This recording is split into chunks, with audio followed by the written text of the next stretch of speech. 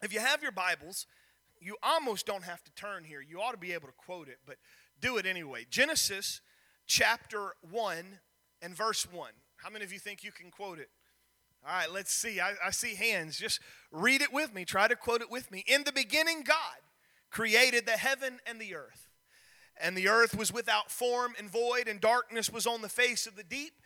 And the Spirit of God moved upon the face of the waters. And God said, "Let there be light," and there was light. And God saw the light, and it was good.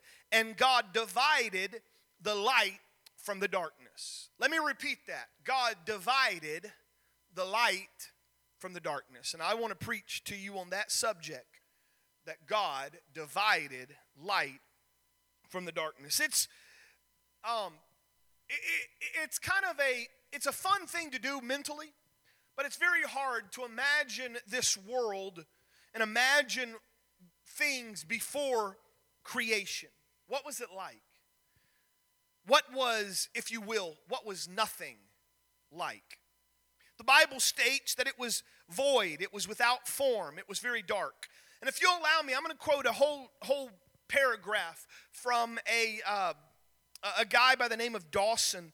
And I like the language this commentator uses to describe what it would have been before Genesis 1:1. He says it this, and I quote, "It was formless and lifeless, a huge, shapeless, objectless, tenantless mass of matter.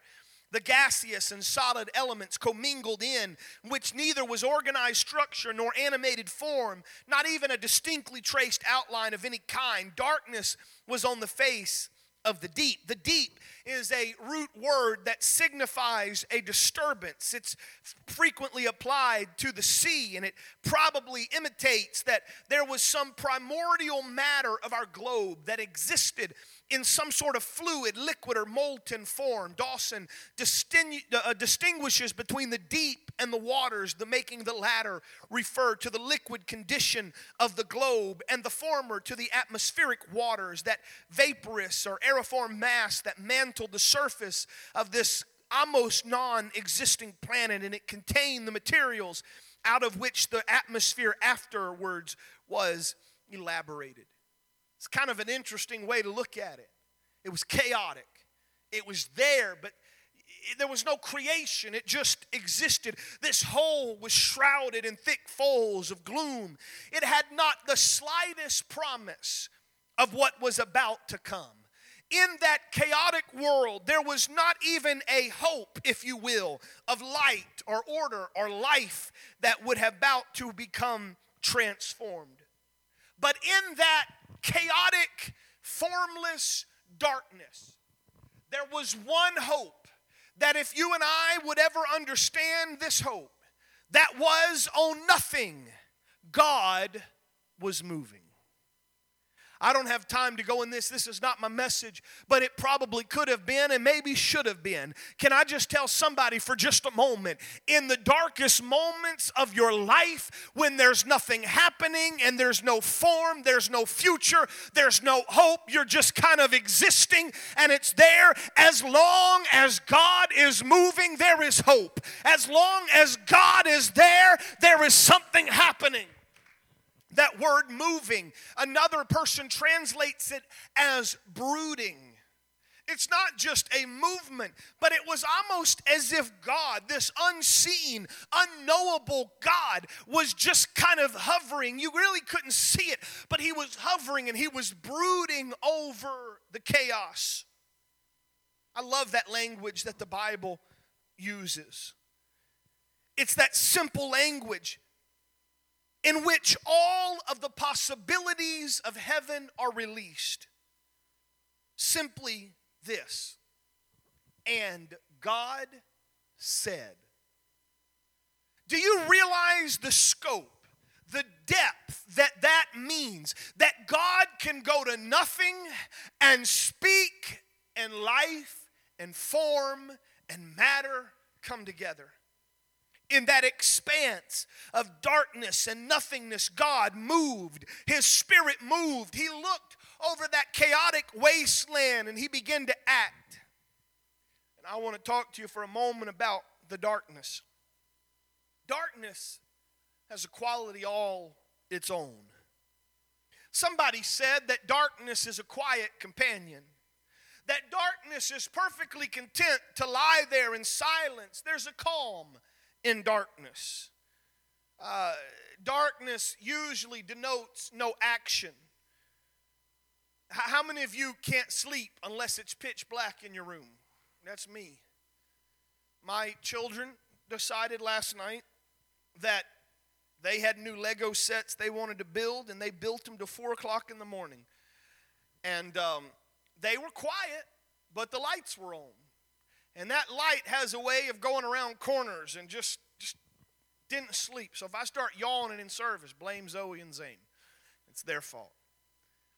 Darkness, there is no action in darkness. Darkness isn't pursuing light. Darkness isn't trying to get lit. Darkness just wants to be present, and darkness doesn't want anything to bother it. And on that darkness, along comes God. And he says, let there be light. Now, I don't know how your mind works. I don't know how your brain comprehends things. But in the way that if I'm reading that, my mind starts playing out, a video. God says, let there be light. And instantly, it's like walking out of a dark house into the noon summer sun. Light shatters, light bursts on the scene, and darkness flees. You know what I'm talking about. You've been in something that's dark. You walk outside, and as soon as you open the door, it's as if your eyeballs explode into mush inside your head. That's what it was. Your eyes feel like someone, is just shining the brightest bulb there, and you're blinded by the radiance of light. You could, if I could, and I know I'm kind of building on the same illustration, but when that happens, it almost as if that darkness was violated. It's just been an intrusion. No one asked. That's how it was on the day of creation. God stepped into nothing. God stepped into darkness, and he spoke, and when he spoke, light conquered the darkness. Darkness was pushed aside as light came forth. And as we look at that verse closely, I'm just kind of building something for a moment so that I can continue on my thought.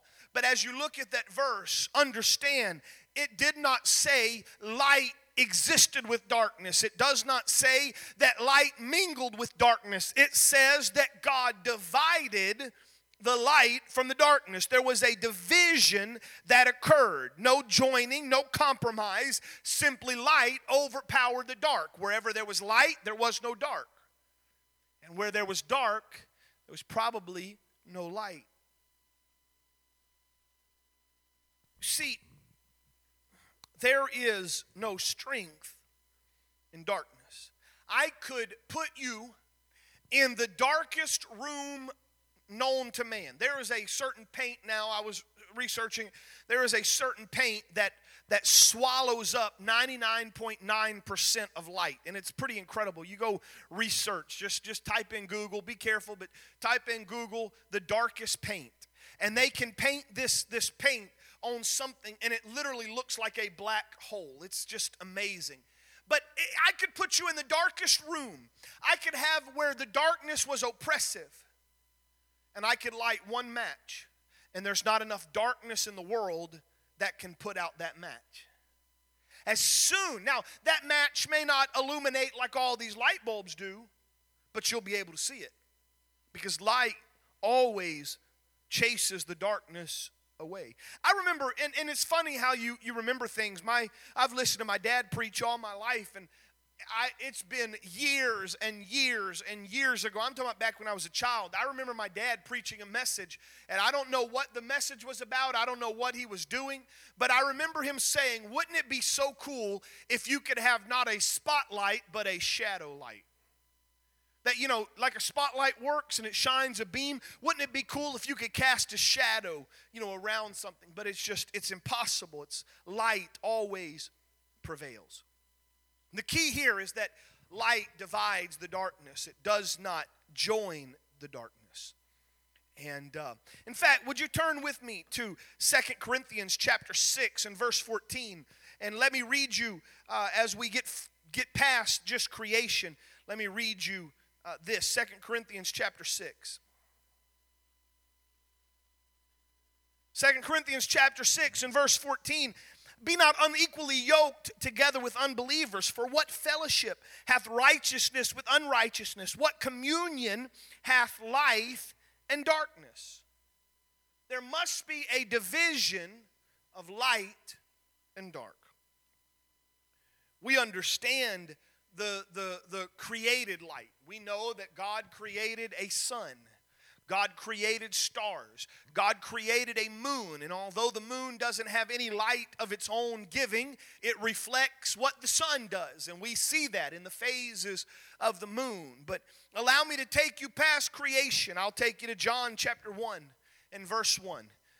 In the beginning was the Word, and the Word was with God, and the Word was God. And the same was in the beginning with God, and all things were made by Him, and without Him was not anything made, and in Him was life, and that life was the light of man. Remember that, the light of men.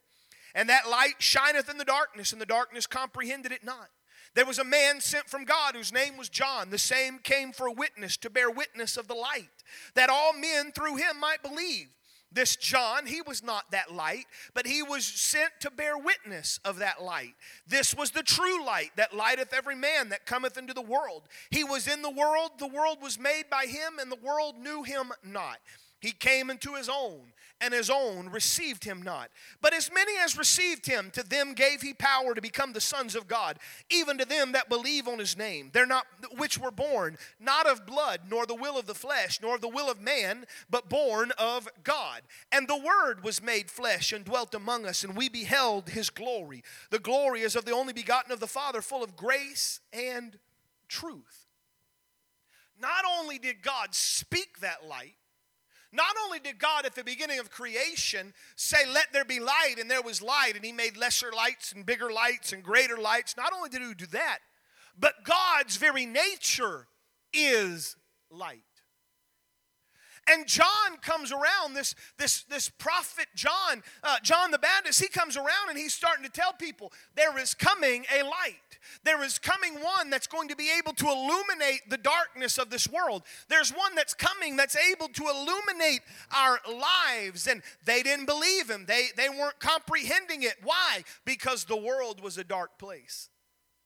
But on this comes God, made flesh, dwelt among us. Tom Barnard writes or Barnard, he writes I guess a blog or a devotional that I get every once in a while. And he quoted from John 8:12 that we'll probably quote later. He said, Jesus said, I am the light of the world, and whoever follows me will never walk in darkness, but will have the light of life. Jesus said, whoever follows me will have that light. There's a word in the making of glass that's called iridescence. Iridescence happens when blown glass, it's hot. And somehow, depending on what chemicals you spray on that hot glass, it causes a reaction, and that's what makes glass have that iridescence, that shine. And you look at it in one way, it's one color. Look at it the other color. But Stanley Jones in his thing called The Way, his book called The Way, he said this: some people have just enough religion to cause irritation, but not enough religion to cause an iridescence. There ought to be something when this world looks at you and I that shows them the light of this world. Jesus said himself, we read it just a minute ago, Jesus said, I am the light of the world. John wrote this. John said, in him was life, and the light gave light to everyone. The light shone through the darkness, and the darkness could not extinguish it. The simple way to understand that is Jesus shone. And that light that Jesus brought, and I'm going to explain kind of what it does, that light that Jesus brought into the world, it's available to anyone that wants it. There was a lot of people, including the devil in Jesus' day, that wanted to extinguish that light. Several times they tried to kill him. Several times they tried to block him out. They tried to deny that it existed. They couldn't prove their point. They debated it. They tried to substitute other things for it. But their efforts were futile. Anything they did, Jesus shone all the more. Because darkness can't overpower light. See, that light illuminates the darkness. It's interesting how... if you've ever lost something behind the couch, underneath the couch, what do? You go get a flashlight. Now here's the problem when you do that. If I'm going to do this next time I come to your house. I'm going to grab my flashlight and I'm going to start looking under your couch. Because most of us don't ever look under our couch because it's dark. But when you get a flashlight, you start seeing a lot of dust bunnies. You start seeing things you hadn't really thought about because light illuminates things. You ever turned on a light in your garage or maybe in an old shed you haven't been to, and you turn on that light and the roaches scatter? Some of y'all are going to have nightmares. It's that light. It scatters. The light is there. I told you I was going to tell you a story about my grandfather. My grandfather worked there in the oil refinery. There's down in Louisiana, especially there, Lake Charles, DeQuincy. There's just refineries everywhere you look. The city that's directly south of DeQuincy is called Sulphur. The reason they call it sulfur is because that's what they manufactured, and it smells like sulfur. It's nasty. No one understands why I love that place so much, but I do. But Grandpa was there, Papa was there, and he was working with old rough and tough. This is the 1960s, and I don't think OSHA had quite been invented yet because my Papa, he would weld. He would weld, and they would put boards on top of pipes, and he would weld, and the boards would catch on fire. And so, because those pipes, that refinery is so hot. So he'd get off, and they'd pour water on the boards, put them back up there, he'd stand back up, and pretty soon he'd catch on fire again. But it was a rough place. There was no political correctness. There was nothing like that. One day, maybe several times, there was probably some pornographic material that was being passed around through the men. And, they were doing what dirty old men do and hoop and holler and just kind of cavort. And they were showing that or trying to show that to my papa. Now, he was saved then. My papa saw it. He didn't get mad. He didn't say, take it away. He didn't rip it up. This is what he said, and this was quoted at the funeral.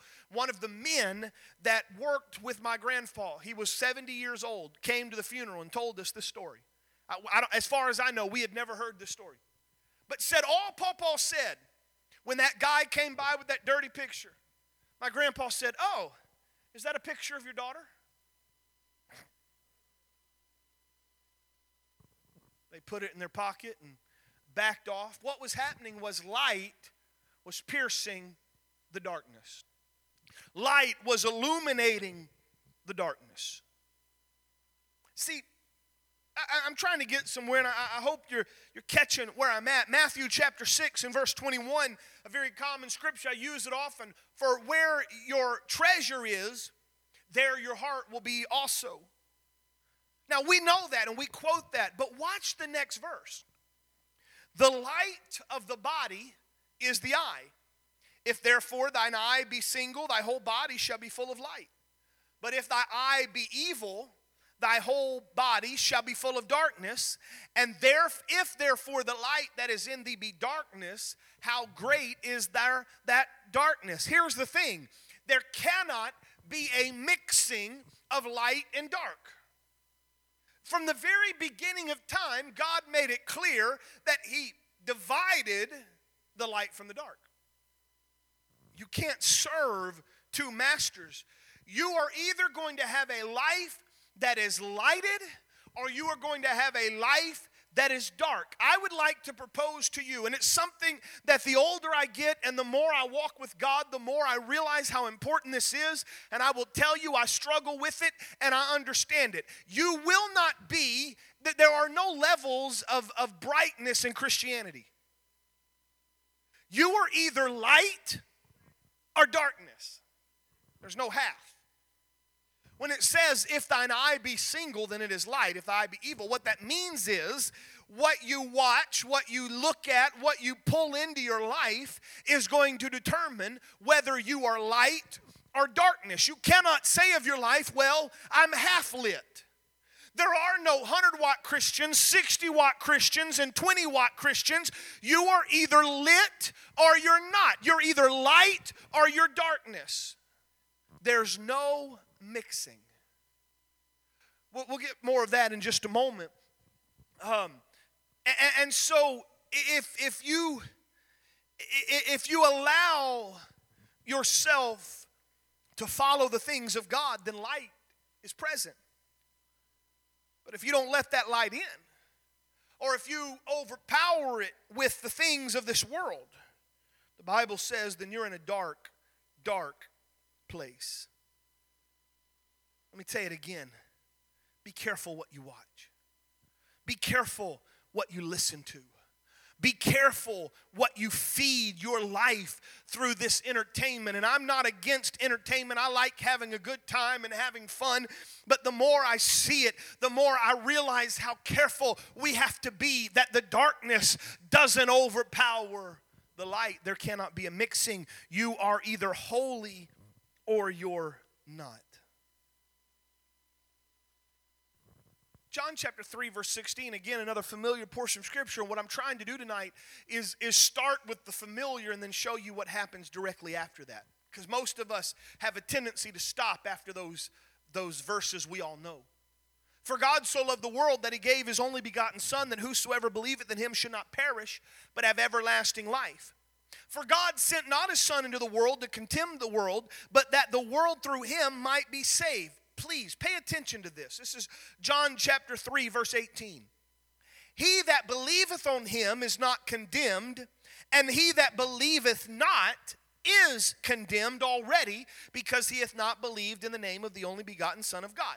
Okay, so we've just seen that. If you believe on Jesus, then you're not condemned. If you don't believe on Jesus, then you're already condemned. But this is the condemnation. So now John, who the disciple John, John the Revelator, he is explaining what that condemnation is. And this, verse 19, and this is the condemnation. This is what ought to be, this is the conviction. And I don't mean conviction in a spiritual sense. I mean standing before a judge and the judge hit the gavel and say, you're convicted of this. This is the condemnation. That light is come into the world, but men love the darkness rather than the light, and their deeds were evil. And everyone that doeth evil hateth the light, neither cometh to the light, lest his deeds be reproved. But he that doeth truth cometh to the light, that his deeds may be manifest that are wrought in God. Why do we say that this world is a dark place? Why do we say that men love darkness more than light? Because light illuminates, because light exposes, because light shows us the problem. You ever clean something and it was kind of dark? Maybe you didn't turn all the lights on, and then all of a sudden you flip on all the lights and you see everything you missed. Light illuminates. Light illuminates. Jesus spoke, and we quoted part of this, spoke in John 8:12. I am the light of the world, and he that followeth me shall not walk in darkness, but shall have the light of life. Why? Because light should be divided from darkness. Let me read to you John chapter 9 and verse 3. Jesus answered and said, neither hath this man sinned, nor his parents, but simply that the work of God should be manifest in him. This is when God healed one, and they were all flipping out. Why was he this way? Is it because his parents sinned? That's why he was afflicted. Jesus said, I must do the works of him that sent me while it is day. The night cometh when no man can work. As long as I am in the world, I am the light of the world. I would extrapolate without changing the gospel at all to tell you that this also means as long as God is in you, as long as the Holy Spirit is in you, then the light is in you as well. See, Jesus, he goes on. I don't know if you've caught on, but I'm reading a lot in John, because John, his gospel, the way he wrote is different. You have the Gospels of Matthew, Mark, and Luke, and those are synoptic Gospels, and they do a little bit more. They're more of trying to tell the story in a linear historical format. But John comes along, and sometimes you'll see that the miracles in John don't follow the miracles in where they show up chronologically, because John was not so much concerned about the historical chronological order. John was trying to prove a point. And so John would have different themes in his Bible, in his gospel. And one of the themes that John used over and over and over was Jesus is the light of the world. And he would use this. He says in John chapter 11, "Are there not 12 hours in the day? And if any man walk in the day, he stumbleth not, because he seeth the light of this world. But if a man walk in the night, he stumbleth, because there's no light in him." Can I, again, I realize it's almost just giving you sound bites, but can I just tell you that if you're struggling with your walk with God, if you're stumbling walking with God, and you're up and you're down and you can't seem to make it, it might be because you are walking in darkness and you haven't separated the light from the darkness. It could be that you have allowed this world to overpower what God's trying to do in your life. And so because of that, you are blinded by this unholy world. And so you're stumbling around because the light is not there. Because God said, "I will separate the light from the darkness." Now, some of that is in a sense of pushing them aside. But I also would like to think of it a little bit like a magnet, that they don't mix. God is not interested in compromise. God is not interested in mixing. And so if you're going to just be content to live in this world and do the things of this world and allow that darkness to creep in a sense, that repels God. The Bible says, "Be holy, for I am holy." God is holy. His character is holy. His character is wholesome. His character is pure. Everything about God is light, and light doesn't mix with darkness. And if you continue to walk in the darkness, you're going to have a hard time getting the light. But the reverse is true. If you walk in the light, darkness is going to have a hard time creeping in. That's why it's easy for you to live for God in church. I doubt there's very much sinning going on in the hours of Sunday from 10 to 11:30, and Sunday from 6 to 7:30, and Wednesday from 7:30 to about 8:30. And then if you're really good, you probably aren't sinning Tuesday night from about 7:30 to about 8:15. Because you are in the light. But what you do when you walk out these doors will determine whether the light shines. He said, "I'm going to divide the light from the darkness." John chapter 1 John chapter 1 and verse 5. "And this is the message which we have heard of him, and declare unto you, that God is light, and in him is no darkness at all. And if we say that we have fellowship with him and walk in darkness, we lie and do not the truth. But if we walk in the light as he is in the light, and we have fellowship one with another, and the blood of Jesus Christ, Son, cleanses us from all sin." Now, there's a lot of people in this world that says, can't judge, don't judge. Actually, there's more Bible verses that says we can judge than it does that says don't judge. The only verse that says don't judge says, "Be careful when you judge, lest they judge you by the same measure you judge them." Simple, okay? This verse says absolutely judge. If you say you have fellowship with him, let me just put it plainly. If you say you're a Christian, but you walk in the darkness, you're a liar and the truth isn't in you. Let me read it in the King James so you know it's not just Brandon saying it. "If we say we have fellowship with him and walk in darkness, we lie and do not the truth." So when someone says, yeah, I'm a Christian, yeah, I live for him, yeah, I've got the Holy Ghost, but everything about your life is darkness and evilness and everything of this world, something doesn't mix. Something doesn't make sense. You know why? God established it in Genesis chapter 1. He divided the light from the darkness. And so he says, but if you walk in the light, then you won't be in the darkness. 1 Peter reminds us that we're a chosen generation, that royal priesthood, a holy nation, a peculiar people, that we should show forth the praises of him. Here it is, that called you out of darkness into his marvelous light. Charles Spurgeon, one of the most incredible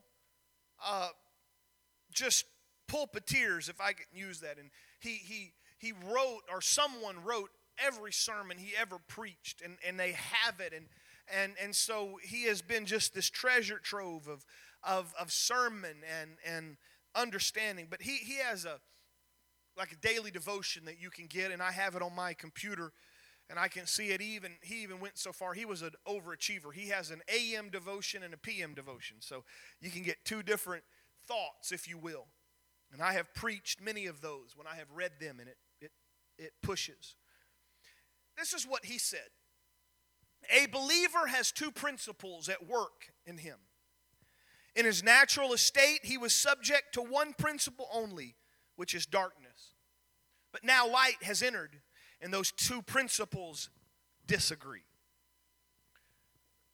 You can see the Apostle Paul's words in the 7th chapter of Romans. I find then a law that when I would do good, evil is present with me. And when I delight in the law of God after the inward man, but I see another law in my members, warring against the law of my mind, and it brings me back into captivity to the law of sin.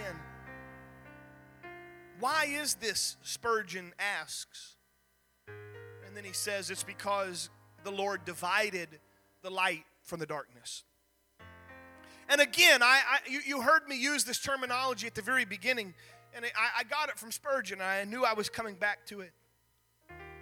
That darkness by itself is quiet and undisturbed. But when the Lord sends light, there is conflict. Those are in total opposition to one another. And that conflict is never going to cease until one of them wins out.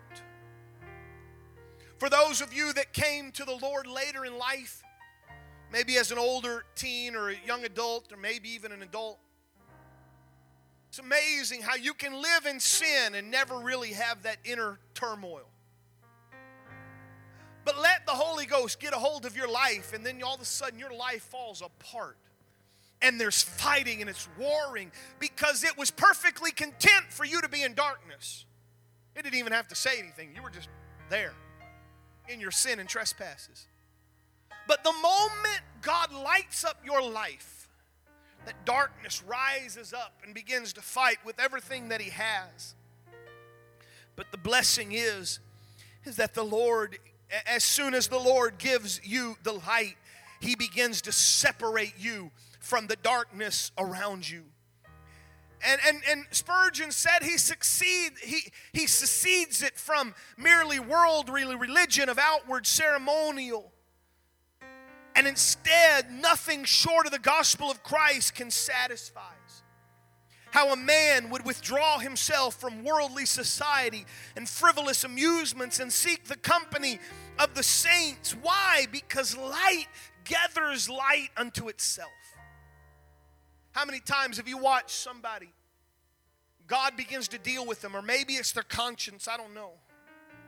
And they begin to go from church to read this book and read this because they're searching the darkness. They're tired of living in that darkness, and they're searching, and nothing satisfies it save the gospel of Jesus Christ. And then once that gospel is preached, and once that person has responded, repentance and baptism in Jesus' name for the remission of sins and the infilling of the Spirit, once that has been and the light shines, all of a sudden you start watching people. You don't even have to preach it from the pulpit. You just watch it. People start leaving the darkness. some of the friends they had that constantly kept them in the darkness, they start slowly separating themselves from. Amusements and things of this world, the trappings of this world that we used to find so fun, now no longer satisfy, because God divides the light from the darkness. Goes on to say, again, let me take you back to creation, that world, that desolate place full of darkness and nothingness, until God spoke life into it. And now I take it away from creation and I bring it to you. And I invite you to stand. If I could, I'd fast forward through creation and through the Word of God unto your life. All of us here. We were a life that existed in a darkness and nothingness until the Word, John chapter 1, until that Word spoke into your life. And darkness was lifted and nothing became everything. That life that you were content to live in sin and you didn't know any better, you didn't think about it anything, it just was there. Now all of a sudden that darkness is shattered by the power of God. You lift up your hands and His begins to fill you with the Spirit. Darkness flees and new life begins. And not only does it free you from that sin, but if you'll let it, it'll start separating the inward darkness away.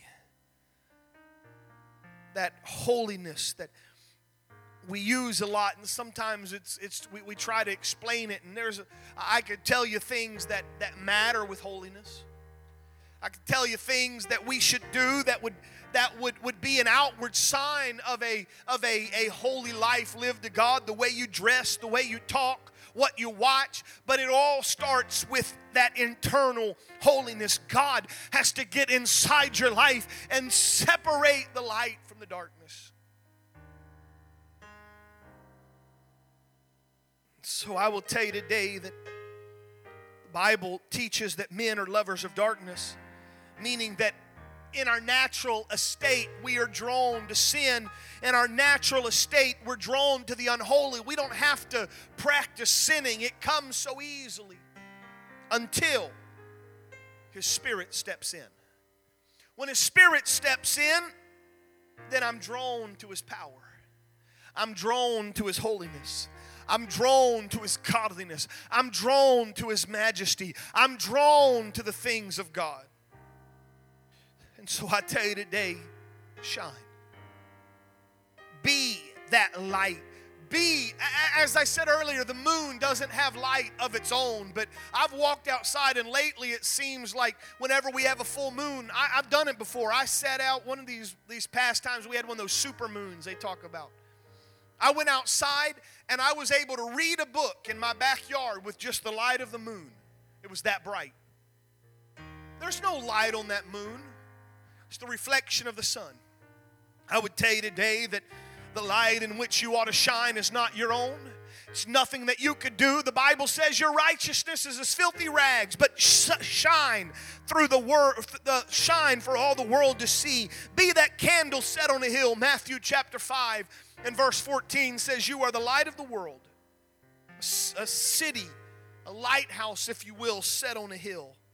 He said, don't light your candle and hide it, but let your light so shine before all men that they should see your good works and glorify the Father which is in heaven. Because the light of God ought to be in you. You say, don't, that old song, this is the light of mine, I'm going to let it shine. Don't let Satan blow it out, or don't hide it under a bushel. No, I'm going to let it shine. That doesn't just mean witnessing. That doesn't mean if you don't witness, you're not letting your light shine. I would tell you that one of the quickest ways for your light not to shine is let the darkness of this world creep back into your life. Let the darkness of unholiness and unwholesomeness, let it creep in your life, and it repels the light. Jesus says, I'm not going to be where unholy, unwholesome things are. It's against my nature. I can't be around it. And when you're filled with the gift of the Holy Ghost, you have the ability to shun that darkness. You have the ability to cast that darkness aside. Say, I'm going to walk in the light, and I'm going to let my light so shine before men. I want us just to take a moment here. I want you just to in your own way, in your own abilities, you can examine your life, and you're able to see what is the status of the light in your life. What's unholy? What's unwholesome there? Are you walking in His light? Would you just let God speak to you? I've preached and His word has come, but let Him speak to you now.